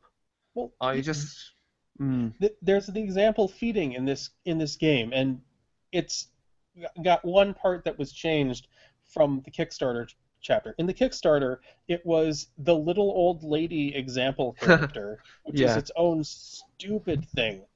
Catching a kid stealing candy from other kids, and she tracks him down to his house, poisons the candy, waits until he's throwing up, puts a bag over his head so he aspirates on his vomit, then tosses him down to the ground, uses a bunch of nightmares on him, realizes that he lost a point of integrity, and then turns his house into a horrible nightmare lair. But people were like, that's a little kid, that seems a little bit harsh. In the final copy, he's no longer a high schooler, he's a frat boy, so it's okay to be mean to him. So is Beast, the Primordial, wish fulfillment? Yes. On the part of the author, or perhaps some group that the author feels that he is associated with? God, yes. Yes. When people pointed out that heroes were sympathetic and that making heroes be the victims of beasts was kind of was made heroes seem more heroic. His response to that was to compare his detractors to men's rights activists going, not all men, and that they should really think about themselves because heroes are the bad guys because he says they are the bad guys. And since he is the writer, that is the way it should be. Like, I can read through this book and see lots of places where the authorial voice comes through. And when beasts feed, the moment when a beast actually gets satiety is when the human gives up and admits that the beast is right. Like, I think that is the crux of this game. Give up and admit I'm right. No matter how wrong the beast actually may well be. No, it's because if a beast comes across somebody in an abusive relationship, depending on the proclivities of the beast, there are multiple lessons they could teach. Like a Anakim predator could be like, look, this person's bad for you. I'm going to show you how bad it could be. You should get away. Yeah. Whereas a Namtaru tyrant would be, no, this is the best you're going to get, and it could be a lot worse. Just put up with the abuse. And as far as Beast is concerned, those are both valid lessons because it's up to the Beast doing it to determine what actually is true, and forcing the human to admit that the Beast is right. And there are no mechanics and no guidance on what actually is a good lesson and how it actually, how you fulfill that. Yeah. It's up to the storyteller's discretion. Which means then, if you presented the game, if the game is very caters for revenge fantasy, then that really brings into question if it's really up to the storyteller and the players what those lessons are. You're just going to get tons and tons of. I think you're just going to get tons and tons of revenge fantasy lessons. They had it coming. They all had it coming. Insert clip from Carrie here. Well, yes. I was going to ask if the one-armed guy from Arrested Development is one of the beasts, the ugly person stereotype beast. That's why you always leave a note. That's the lesson he's teaching you. The fact that it terrifies you for no reason. No, there's a beast in here who tracks down someone because he didn't leave a big enough tip, and terrifies him to teach him that other people matter and he should leave bigger tips. You and your tipping system. You see, that wouldn't even work in the UK. We don't need to tip because we actually give people at least a decent wage. Anyway, $2.15 an hour is more than enough. Yeah. Yeah. Oh, Christ. Clearly one of the authors. Is that where we're going to leave it? Because I don't think it is. Carrying on any further will just... there's nothing more really to say, I think, criticism-wise at this moment. There are other books coming out for it, so... But, I mean, again, let's be honest, we don't get free copies of these books. These books we get through, paying for them or backing them and then being disappointed on the backing. So even us actually wanting to bother to read and review the player's guide that's apparently coming out for this book or for this game or whatever, for my part, the likelihood of that is not going to happen. I think that borders on sadomasochism, really. Which is apparently right up my alley because I do review this because I review this shit willingly for some stupid reason. Yeah. I mean, I'm probably going to at least read the Reconstruction era Beast thing because there's no way that's not going to be a train wreck. Like, it's either going to be an absolute train wreck or it's going to redeem the line. Isn't that a stretch goal, wasn't it, for Beast? So I'm going to get that anyway. So, oh well, there we go. But no, if you guys take nothing else away from this review, do not buy this game. Yeah. Do not reward them because it does not deserve it. Go buy Mage. Go buy Vampire 2nd Edition. Go buy Demon. Go buy Changeling 20th Anniversary Edition, coming soon to a drive-through RPG near you. And I have to say at this point, because as I said, I'm about to run Geist. I'm looking forward to Geist second edition because Dave Brookshaw's doing it. So Dave does great things. Also, Dave hasn't let me down. So, well, I haven't looked at Mage second edition yet, but I've not heard bad things about that. Anyway, let's move on to the secret frequency and finish this fucking show. And with that. He took the stairs. I want my mom. So, I present today for the secret frequency the Pope Lick monster. Raquel Bane was struck. Is that? Oh, I don't know how I pronounce that. It looks like Rachel, but it's Raquel. Yeah, whatever. Was struck by a train while seeking a creature that is said to lure people onto the tracks. A cross between a man, a goat, and a sheep. And the bizarrely named Pope Lick monster allegedly lives underneath the Norfolk Southern Railway trestle over a small creek in Louisville, Kentucky. Local legends claim that the creature leads trespassers to their doom by hypnotizing them into walking onto the tracks where they meet their demise in front of an oncoming train. In this particular case, Bane, who was a tourist with her boyfriend, had been into the area to go on a paranormal tour of the Waverly Hills Sanatorium, but had decided to visit the infamous trestle in an attempt to hunt down the Pope Lick monster. What happened next remains unclear, but it ended with the couple stranded in the middle of the trestle with a train speeding towards them. Without enough time to reach safety, Bane was struck by the locomotive and killed, while her boyfriend narrowly escaped by dangling over the edge. The police later revealed no evidence of drugs or alcohol or foul play. And the incident follows on from another near miss that occurred on the same trestle 2 years earlier, when an Easton High School graduate was photographed with his legs dangling over the side. There's also some quote of the Pope monster didn't get us, but a train almost did. So, how would I use this in the Chronicles of Darkness or World of Darkness? Chronicles of Darkness, perhaps this is a manifestation of a ghost. Of a person that died on the trains, and they look like this weird combination of a man, goat, and sheep because they're a ghost that's been released from the lower depths of the underworld, and while they were there, obviously they became misshapen and twisted. The other option is perhaps this is a way that one of the True Fae goes about stealing people. So the person doesn't die when they get hit by the train. They're actually, at the last moment, taken away into Arcadia, and the body parts you find are just the remains that they've made, kind of like a fetch.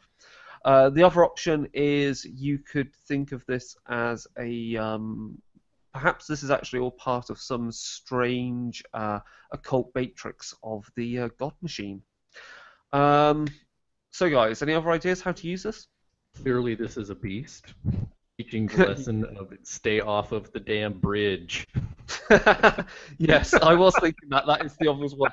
Don't go on train tracks. You'll get run over because that's a primordial. It is a primal fear that we should all learn. Oh yes, the part deep in our collective history when we were run over by trains. Yes. Okay, but seriously, for the old World of Darkness, I can definitely see, since it's got all the animalistic features, it could very well be a vampire, because there are the Gangrel who have the animalistic features. Although I'm not sure how scary or spoopy the goat sheep man combination might be, but whatever. Perhaps he's trying to lure victims to his little railway bridge that he has over the little shallow creek that he calls a lair, and he will, drink blood from their splattered corpses. Fair enough. It could also be a satire out there who is just, wanting to be left alone, live under his little bridge, and have all the fun he wants out there in the wilderness because I can't You mean imagine a that there's a lot satyr? going on. Yes, satyr, sorry. It's like, Out there in and around the environs of Louisville, Kentucky. Yeah. Okay. It could be some kind of horrible amalgam spirit, like a goat, sheep, and a predator of some kind. Like Man. a spirit just ate a whole bunch of crap and is now really, really screwed up in the head and wants to kill people. And, for some reason is bound to the train tracks.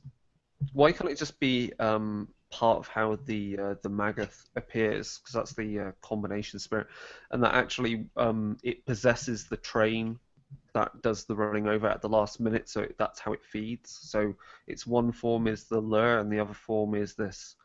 I'm sure its spiritual reflection would be some giant train with horns and muscles and everything that give it that kind of weird combination. That'd be kind of cool. yeah, but it's probably a beast, which means it should Probably probably beast. get killed. Definitely a beast.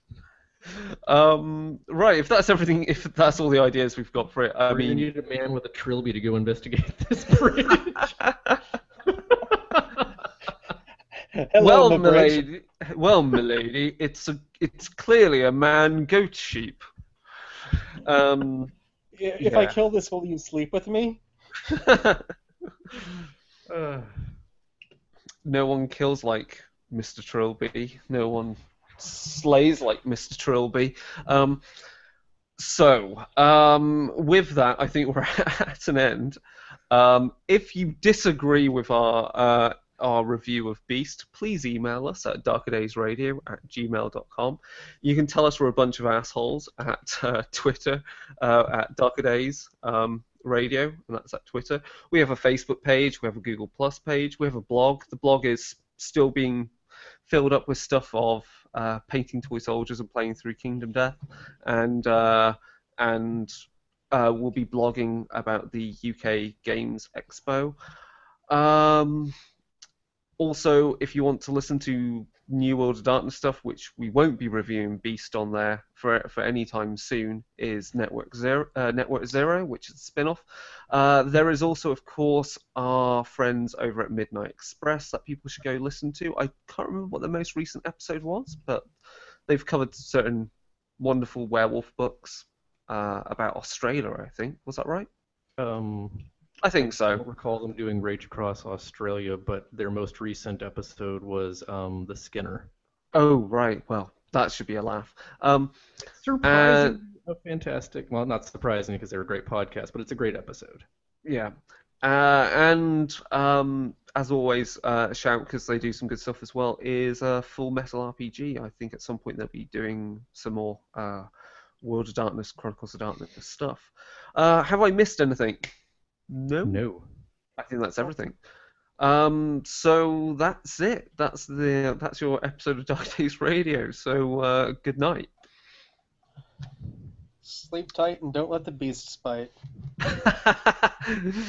Yeah. All right. See you guys.